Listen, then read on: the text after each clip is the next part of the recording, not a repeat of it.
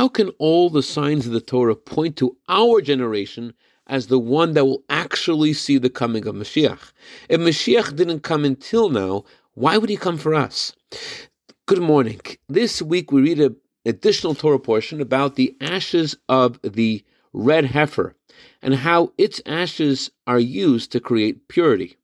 The red cow's ashes are mixed with water and sprinkled upon those who have become ritually impure. Maimonides says that the red cow's ashes are divided in three parts. One part is to be used for the Kohanim, the priests.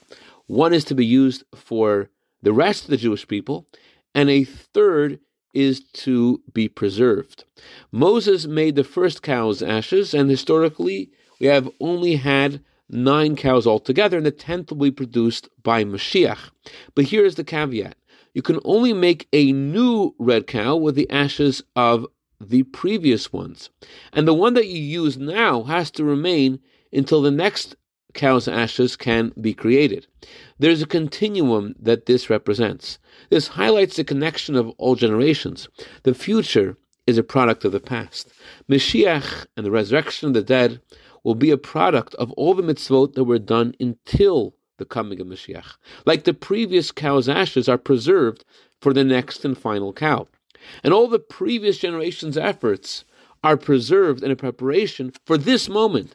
We may be only like a midget in comparison to our parents' and grandparents' achievements.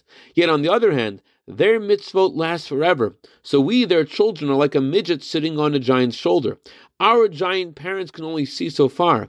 Yet us, the midgets, can reach even farther. That's why our generation will merit to see the coming of Mashiach. Candlelighting time for Los Angeles is 5:38. I dedicate our minute of Torah today to my mom in honor of her birthday tonight for a year of bracha v'atzlacha b'gashmius v'ruchnius.